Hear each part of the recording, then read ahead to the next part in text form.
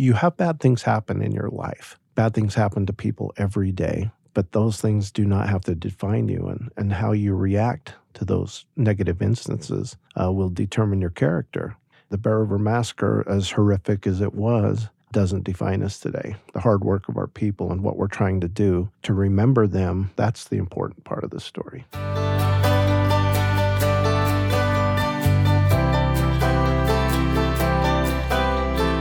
Welcome to the Saints Podcast. I'm Ben Godfrey. And I'm Shaylin Back. Thanks for joining us today. We're going to be talking about Chapter 27 of Volume 2 of Saints, Fire in the Dry Grass. And we have two amazing guests here with us. Why don't we have both of you just take a minute and introduce yourselves. First, Darren Perry. Thank you for having me. It's wonderful to have the church acknowledge our history. And so I serve as the chairman of the Northwestern Band of the Shoshone Nation. Our people lived in northern Utah, southern Idaho, and so we were here when the pioneers got here. We're still here. We're so grateful to have you this morning, Darren. Thank you for coming and visiting with us. And we have Scott Christensen. Hi, it's also an honor for me to be here. I've known Darren for a lot of years and his family for decades now, and it's been a great honor for me to do research on the history of his people and to see the miracles that really unfolded for their tribe. So to start off with this morning, our listeners will have learned in just a brief little flashback about an episode in American history and in the history of the West about an event that we call the Bear River Massacre. That's probably new to a lot of our listeners. Can you tell us about that? Maybe either or both of you tell us, what was the event? Why did it happen? Well, the Bear River Massacre is what historians believe is the largest massacre of Native Americans in the history of the U.S., especially west of the Mississippi. And we believe between 300 to 400 of Shoshone men, women, and children were massacred on a cold January morning on January 29th in 1863. And I tell people it's the forgotten massacre.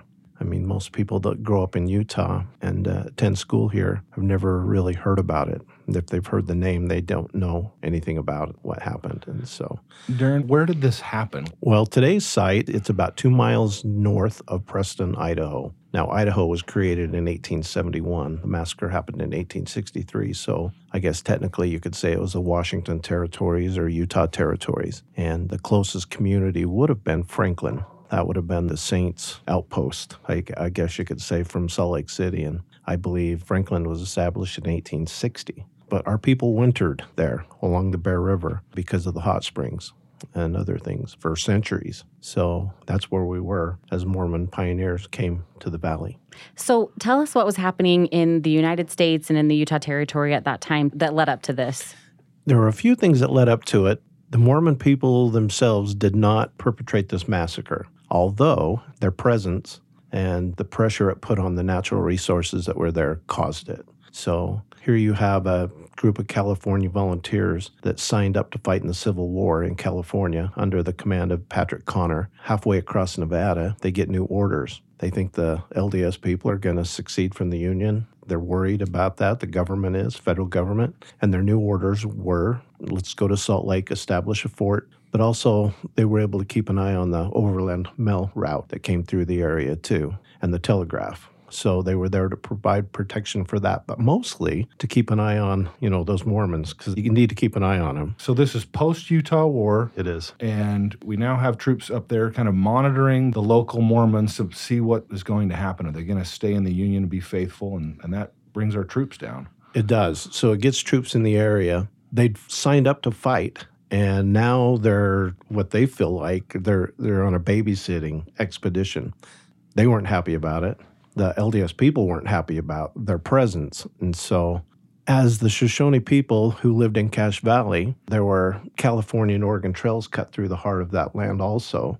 So you have immigrants from the east. You have all of these factors, and there's obviously interaction between the Shoshone people and those people. Sagwitch and his band were always considered by the Saints in Cache Valley as the friendly ones. What that tells me is there were other groups in there that weren't as friendly. Pocatello and Bear Hunters bands were a little more rambunctious. They'd take a horse or cattle every now and then. There were depredations that were taking place. And so letters started coming to Salt Lake that we've got an Indian problem. we're doing our best to live up here, but something's got to be done. There was a couple of people who had lost their life that were immigrants. So those letters came to Salt Lake, and a federal judge issued arrest warrants for Sagwitch and Bear Hunter and Pocatello and Sandpitch, the chiefs. And they made their way up to Camp Douglas. And Colonel Connor was now mustered into service. But he made a statement before he left. He said he's not going to go arrest anyone. That was never his intent. He said that nits make lice, so it was his intent to make sure that there wasn't going to be an Indian problem going forward if he had anything to do with it. That phrase you just mentioned is such a horrific thing to say. That is the same thing that the Missourians said about the people at Haun's Mill. And I remember from Volume 1, our listeners probably remember, like that just punches you in the face for somebody to say that about a little child, which Amanda Barnes Smith lost her son. So to hear that again, that phrase, nits makes lice, just makes me sick to my stomach. It does, and it's been repeated over time by a few people. But yeah, it was his intent to make sure that the problem was going to go away forever. His men who had signed up to fight were not fighting, and now we have an opportunity to go make a name for ourselves. And so it was an easy decision for them to leave their safe confines of Fort Douglas and march, even dead winter in horrific conditions, to the Indian encampment. They were led by Porter Rockwell, of all people, for $5. Which is problematic because the Shoshone people, as we said, were friendly with the members of the church that lived in that area. And so Porter Rockwell leading them, that seems problematic. It's a little bit, well, not to us, because we don't believe he took part in any way. And we don't believe any of the local saints took part. The saints didn't fire a bullet, but they were absolutely the cause of the massacre. Because if they would have stayed out of Cache Valley and the immigrants would have stayed out of Cache Valley, there wouldn't have been that pressure on the resources. We lived a hunter-gatherer lifestyle. So it was important that we have those wild seeds and berries at certain times of the year. The saints are up there gathering the same berries and seeds and hunting the same animals that we needed to survive. And there just wasn't enough resources for both groups. And there were 10,000 settlers in northern Utah. So how many Shoshone people were up there approximately? Well, it varied. And if Connor would have went to the site 2 weeks earlier, he would have probably found 2,000 to 3,000 Shoshone. Wow. Because the first part of January was always a gathering place. And they performed a ceremony called the Warm Dance. The Warm Dance hasn't been done since that massacre, but the Warm Dance was performed to bring in spring faster. And so Shoshone groups from everywhere, Wind River, the Eastern Band, the Western Shoshones, all those family groups would get together for a 2-week celebration to dance and to worship and to play games and renew acquaintances that a lot of times it was a yearly event that everybody got together. By that time, most of the groups had gone, and we think there were probably between 500 to 700 Shoshone. It's hard to say, and history hasn't really preserved that. One thing I always say about Mormon people, we're really good about keeping records and making sure we write everything down. But my people are oral history people. Right. But thanks to my grandmother, she started writing everything down, but we just don't have the specific numbers. So, Darren, I remember reading one account that I'd love to hear your response to, that a day or two before the massacre, there were a number of people in your tribe that had dreams and visions warning them to leave, and that actually about half of Sagwitch's band had gone over the Box Elder Valley the day before. Is that accurate? That is accurate. One thing I like to tell people is the Great Spirit has always communicated with my people through dreams and visions, from Lehi to Nephi to everyone. And so we believe that's how the Great Spirit communicated with the Shoshone people, through dreams and spiritual manifestations like that. There was a medicine man by the name of Tin Dup that 2 days before the massacre had a dream one night. In his dream, he saw his people being killed by pony soldiers. He woke everyone up in the middle of the night, including all of the chiefs, and had counsel and said, here's what I had a dream. And it wasn't that the chiefs didn't believe him, because there were a lot of families that moved with Tin Dup that night. Sagwitch and some of the other chiefs, though, had always had interaction with the military before. They'd always been able to parlay or negotiate a peaceful settlement. Very seldom were shots fired and people were killed. So they felt like moving a whole village of maybe 500 to 700 Shoshones in the middle of the night in January, bitter cold, deep snow, below freezing, was probably a monumental task, first of all, if they could pull it off. And they couldn't pull it off without leaving tracks of where they were going. And so I just felt like they thought that they probably could negotiate their way out of whatever was coming because they'd always been able to do so. But there were a number that had gone with Tin Dup and his family. Some went to Brigham City, where a lot of our saints were living and working for the pioneers. Some went to Promontory. There was a large group of Shoshones that wintered at Promontory.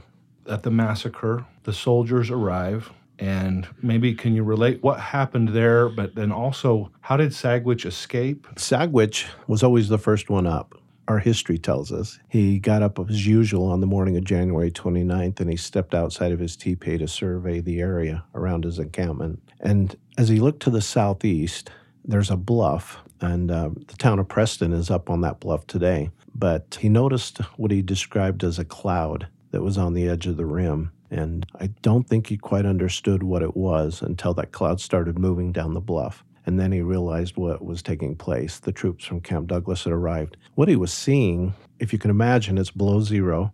The horses had been going all night, the cavalry. They were there. They were lathered up, fighting through the deep snow. Every time the horse would take a breath, it would puff out steam. So this was a steam cloud of 200 horses and men, and they'd arrived. And so Sagwitch woke everyone up, told them to get ready. He wasn't quite sure what was going to happen, but if there was going to be a fight, they needed to be prepared. My grandmother said some of the women picked up their woven willow baskets and winnowing pans to use them for shields, like it would have made a difference. Some of the men ran towards the river and dropped into foxholes that had been dug along the river in the summer months by the children. I mean, think about that. I can totally imagine living along that river and digging these clay foxholes as a youth. The military said those foxholes were dug quickly because they knew they were coming. Well, it's January. Yeah, you're not ground's digging frozen. anything in January. So they used those, and I'm sure never did those men realize that they'd be using those holes to await a military conflict. Connor and his men got closer to the river, and as they forded the river, they began to fire upon the Shoshone people. So there was no opportunity for the chance to even try to negotiate. None. It was shoot and ask questions later. We believe the massacre happened over the course of about 4 hours by the time they'd completely left the area. And by then, we believe between 300 and 400 Shoshone men, women, and children were dead, massacred at the hands of civilization. Sagwitch was on the battlefield for most of the day, the massacre field, and escaped by riding a horse across the river. And another man escaped by holding onto the tail of the horse that Sagwitch rode across the river. Sagwitch received a bullet wound to the hand, but that was about it. And he escaped to live another day. The people that survived this horrific attack, where did they go? What happened to them? In the book, we have this very brief flashback, like a paragraph that says that this massacre that you've just described happened. And then we kind of flash forward to where it's many years later and Sagwitch and his people are still around. What kind of happened in between there? The funny thing is, Sagwitch didn't really leave the area. He stayed in the Cache Valley. And we think he went to the south end of Cache Valley in a town today called Paradise. And it is Paradise. I was there yesterday. I have an old farmer friend up there that I go sit on his porch at night as the sun's going down, and it's up by Porcupine Lake, and it's just beautiful. It is oh beautiful. My goodness, it's awesome. So we believe Sagwitch went there. There's actually a basin up on the hill there, and it's called Sagwitch Basin by everybody in Cache Valley, and so we believe he went there as a place to escape, and it was hidden, and no one would bother him. I think he probably went to regroup, but there were groups of people that really scattered. So we have some in Brigham City, some north to Pocatello area, to Fort Hall, and some to Promontory, some to the Eastern Band, some to Duck Valley. We had cousins everywhere, and maybe some even to the Goshutes. The Goshutes are really Shoshone. Don't let them tell you anything different.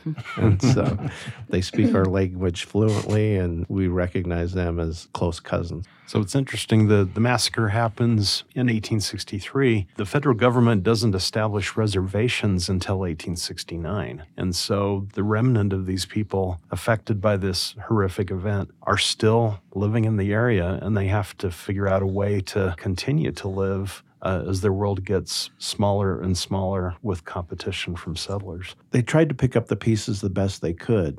And Saguich stayed in the Cache Valley. They worked for local farmers and ranchers to just do anything that they could to maintain a lifestyle they'd always known and to stay in this beautiful country. There was a group of Shoshones that established just north of Corinne a farm with the help of George Washington Hill, and this is a few years later.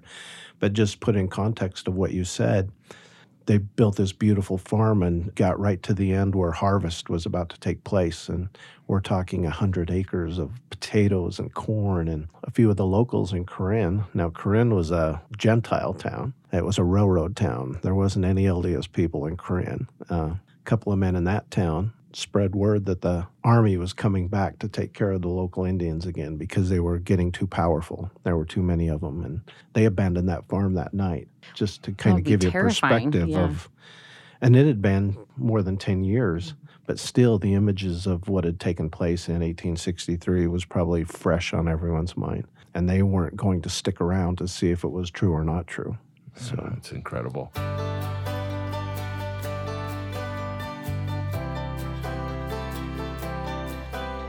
What are you doing now at the massacre site, and what is the Northern Band of the Shoshone doing to preserve this memory and helping us to better understand this episode?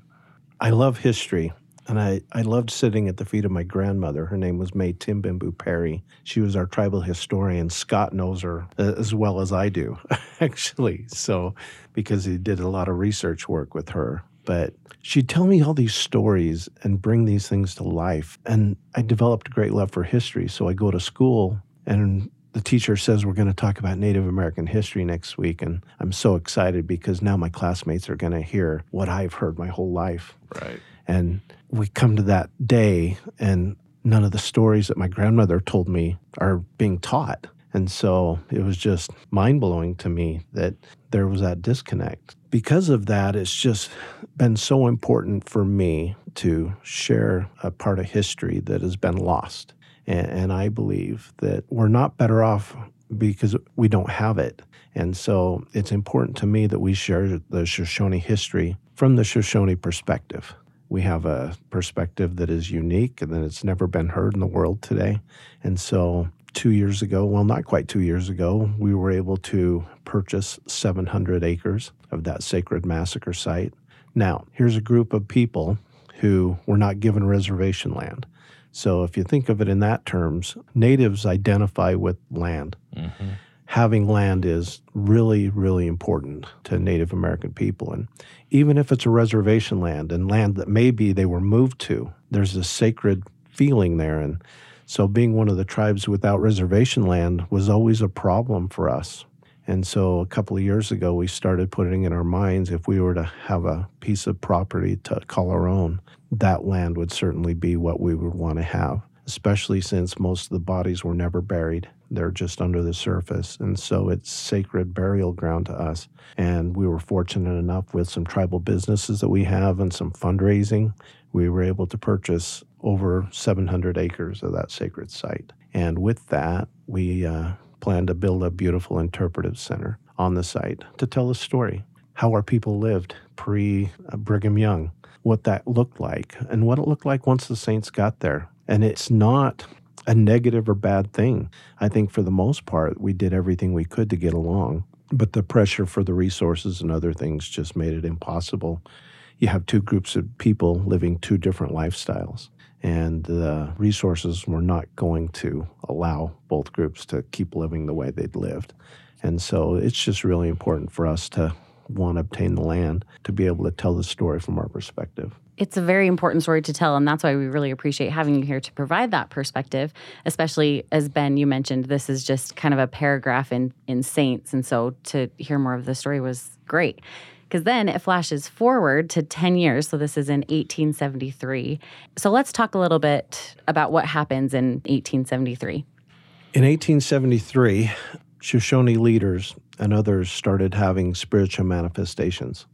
We believe that 3 men appeared to John Malmberg, who was Saguich's cousin, and 3 men appeared to him and told him of the existence of a God among the Mormon people, and that this God would tell us how to live going forward.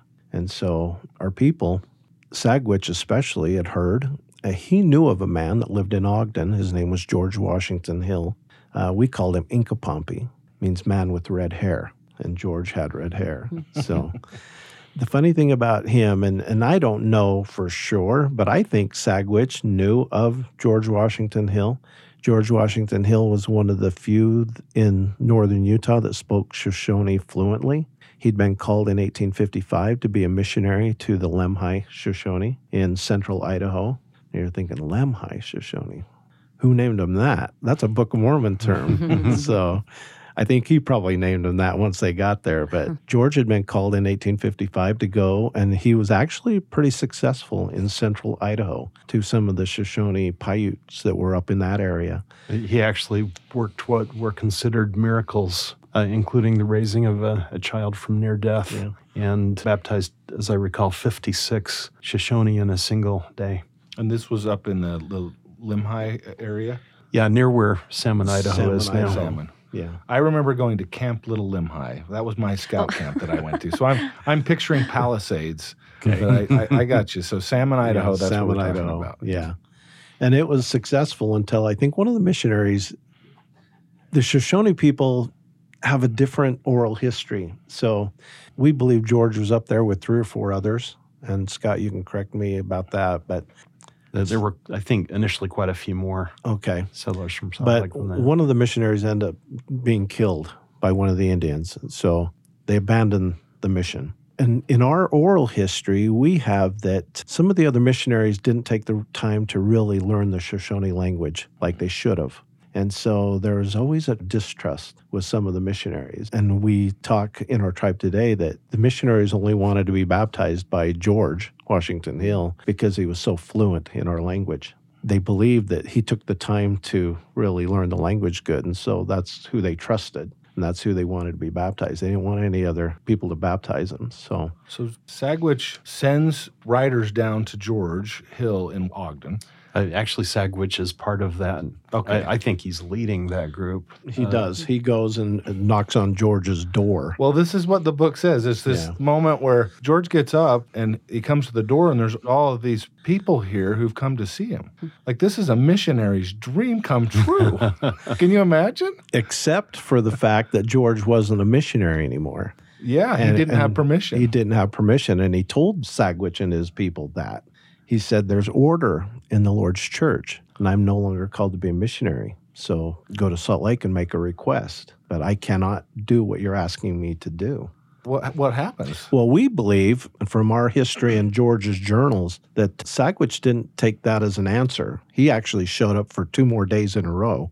So 3 days he shows up and has the same conversation with George Washington Hill and says, look, the Great Spirit has told us that we need to quit our roaming ways and we need to be taught and become productive members of your church. And so those 3 days go by, and then George gets a letter from Brigham Young asking that he come visit him in his office here in Salt Lake. And George does. And I'm going from George's journal. You know, Sagwitch is out of the picture at the moment, but George's journal says that he walked into the office of Brigham Young, and Brigham Young said, I've had a heavy load on my shoulders for some time, and this load is now going to be yours. And he called him to be said, I'm calling you to be a missionary to the Shoshone people in the northern country, which would have been Sagwitch and his people. He said, my office is always open. Seek the Lord in prayer as you fulfill this, but this is your load now. And so there was no mistakes on who had permission to do what now. That's what we believe happened. And actually from there, he goes home. Guess who appears the next day? Sagwitch, and has this conversation with him again. But this time he has a different answer. This time George tells Sagwitch that, yes, Chief, I will come. It's a challenge, though, because George Hill is trying to make a living for his family. And how old is he at this time? Because this was 15 years ago that he was originally called as a missionary. Yeah, right. So it's interesting that both 18. both Sagwitch and George Hill are born in 1822, so they're both in their 50s, and he's working as a night watchman for Union Pacific, does not have control of his schedule, so he's excited to find a time to go teach the Shoshone and see if that proselyting can be successful, but he can't promise a date because he doesn't know yet when his next free day will be. One of my favorite parts of this story that's included in the book. is eventually, I think he takes the train to Corinne, right? He does. And then he's going to walk. And as he starts to 12 walk, miles. he starts meeting people. Tell us about that. Well, what gets him to that, he goes to work one night just thinking he's going to work. And as he gets to work as the night watchman, his only job was to guard the train that came from Evanston, make sure nobody took anything. So he gets word that the train had derailed in Evanston. Now, we don't have a cell phone. He doesn't run back home to say to his wife, hey, I don't have any work tonight. I think I'm going to catch a freighter to Corinne and go find Sagwitch. He doesn't have that conversation with his wife, which I'd be dead if I didn't have that conversation. So he decides at that moment, with no plan, that he's going to jump a freighter and head to Corinne. He gets to Corinne. It's still dark. Wasn't that long of a train ride and doesn't know the lay of the land really. So he hunkers down to get an hour or two of sleep. As it gets light, he asks a few of the locals where the Shoshone are camped, gets the general direction, and then heads out on foot. And then the story gets really interesting from there. He encounters a Shoshone brave riding a horse towards town that tells him, hey, I'm going to town to get meat for a great feast. And he was probably confused. And he meets actually another one that was on his way to town to get food. As he travels further down the road, as he gets closer to the Shoshone encampment, we believe that Sagwitch, he sees in the distance a man riding a horse, leading a horse. And it was his friend that he'd met on his doorstep a few times already. It was Sagwitch. Can you imagine the conversation those two had? And I'm going to just make it up in my head, but I can imagine it went something like this. Sagwitch said, I'm here to pick you up. I'm sure you're tired. And to which George probably said, that's awesome. Thank you. I am tired. But I didn't tell anybody I was coming. To which Sagwitch said, I had a dream last night, and the Great Spirit told me you were coming. What's not lost on me is, the Great Spirit had prepared George and Sagwitch for this moment. He'd prepared them to meet on that specific day and time. And so a group of Shoshone people who had had their lives turned upside down 10 years previous could now have the opportunity to hear something that would change their life forever. And that's kind of what happened. It's just miraculous. I mean, it's just a miracle. There's no other way to describe it. When I first learned of this story, I was talking to Scott about it. And I grew up in Cache Valley, Darren. So I knew a little about the Bear River Massacre. And then come to find out later, my own grandfather, Newell Nish, who lived in Plymouth, Utah, was really good friends with your grandfather, Moroni Timberman. My great-grandfather. Great-grandfather. Oh, wow. And he would come in and winter in Plymouth, and they were really good friends. And Moroni was the first Native American bishop in the church. Your people have an amazing history. They joined en masse. They did. Tell us about what happened. Well, that morning, as George described in his journal, and I've read every journal that George ever wrote in and his family histories, what he described the greatest feast that ever was. He starts teaching them the gospel. I don't know if it was an hour or two later or the next day, George ends up baptizing 101 Shoshones in the Bear River. Think about that. It's the same Bear River where Sagwitch had seen almost the entire destruction of his people. So fast forward, the church establishes a church farm for our people. We were supposed to be moved to Fort Hall by the government, and Sagwitch had a conversation with Brigham Young to say, what should we do? We're members of the church now. And Brigham Young counseled him to not go to a reservation, that there would be some property secured for them. And they would be taught to farm, grow crops, and raise cattle and sheep and live like the pioneers were living. Mm-hmm. It was a different way of life. And so Sagwitch and his people are often described, and I've heard it described many times, as having a childlike faith. They did everything to exactness in what they were asked to do. And there were so many firsts. Sagwitch and his wife, Biwachi, were one of the first Lamanite couples to receive their endowment and were sealed as a couple in the endowment house by Wilford Woodruff. 1875, 2 years after. That's amazing. A couple of days after Sagwitch was baptized, he was called to Salt Lake and was given the Melchizedek priesthood.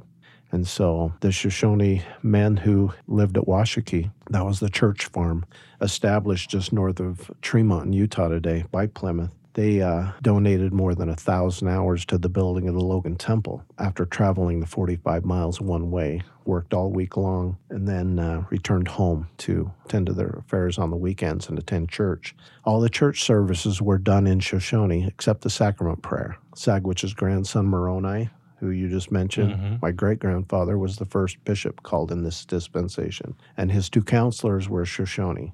And I've got a beautiful picture of the first Shoshone Relief Society in 1918. Wow. A group of Shoshone women outside the church for a picture. There's been so many firsts.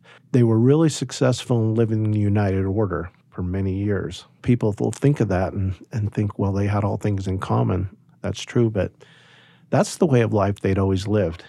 Native Americans didn't ever have a concept of personal property. For centuries, everything was common, and you worked, and if you had excess, then you shared with your neighbor or friends. But that was the way of life they'd always lived, so that was an easy thing for them to do. 100% tithe payers, the Washakie Ward. The whole community received a citation from the church as being full tithe payers, the whole community for years. I think it's pretty fun. amazing.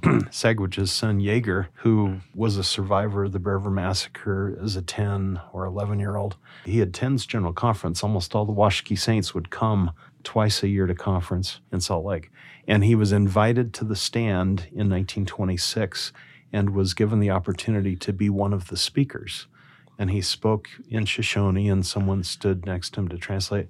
And we've done a lot of research and have learned that that is the first occurrence in the history of the church where a conference talk was given in a language other than English. Wow. And was it prepared before? Or was it on the spot? No, oh, it was wow. on the spot. And the funny thing is I had a meeting a couple of months ago with Elder Snow, and he walked in and said, and the presiding bishop's there, and he said, "Who can tell me what the first language other than English was spoken from the pulpit at General Conference?" And I looked at him and I raised my hand and I said it was Shoshone. And he goes, "How did you know?" Of course. And I said, well, he was my great-great-grandfather for one. So, but you think about it, all the saints from England and Scandinavia and other countries were here. I would have thought Dutch or something. Sure. Was spoken before Shoshone. The funny thing about his remarks, and he bore his testimony and his bishop translated. One of the things he said in his testimony was the gospel had changed his life in such a way that he no longer had a desire to kill the white man. I imagine it woke up a few guys on the front row of the tabernacle as he said that, and then just talked about what the gospel had done for him and his people and how faithful they were in living it. Darren, this is such an inspiring story. It's an incredible story. And if our listeners happen to live in the Intermountain West, I would just invite you, if you're ever in the Cache Valley area, on your way from Preston up to Downey, there's a marker there. Soon there will be an interpretive center. Take the time to go and learn about this incredible and really important part of our history. I would encourage you to do so. And if you need a personal tour guide, get a hold of me. I'll take you personally to the site and tell you stories about things that happened there. The Interpretive Center is important because we're going to tell the whole story, the massacre, the interaction with the LDS people, the conversion, and what it did to change a group of people and who we are today. That's the important part of the story is we're still here. The massacre didn't define us, but it makes us work harder to be a better people. You have bad things happen in your life. Bad things happen to people every day, but those things do not have to define you, and how you react to those negative instances will determine your character. And so the Bear River Massacre, as horrific as it was, doesn't define us today. The hard work of our people and what we're trying to do to remember them and to teach our youth and teach everybody going forward, that's the important part of the story. That's so inspiring. Thank you, Darren. Oh, my pleasure. Thanks for having me. And I would just remind our listeners that you can read more about Sagwich, and you can find some great resources for additional study with the church history topics in the Gospel Library. There's a new one called Sagwich. It will point you to additional books and articles and places where you can learn even more about this incredible story, both of the American West and also of church history. It's an important part of who we are, and we're so grateful, Darren and Scott, for you coming today and visiting with us. Next on the Saints podcast, we'll be talking about chapter 28. We invite you to come back and learn more. There was lots we didn't get a chance to discuss today, including the trial of the century, the Brigham Young trial. There's wonderful things we're going to learn about Hawaii and George Buchanan, and we'll pick up on that story in next week's episode. Thank you for joining us.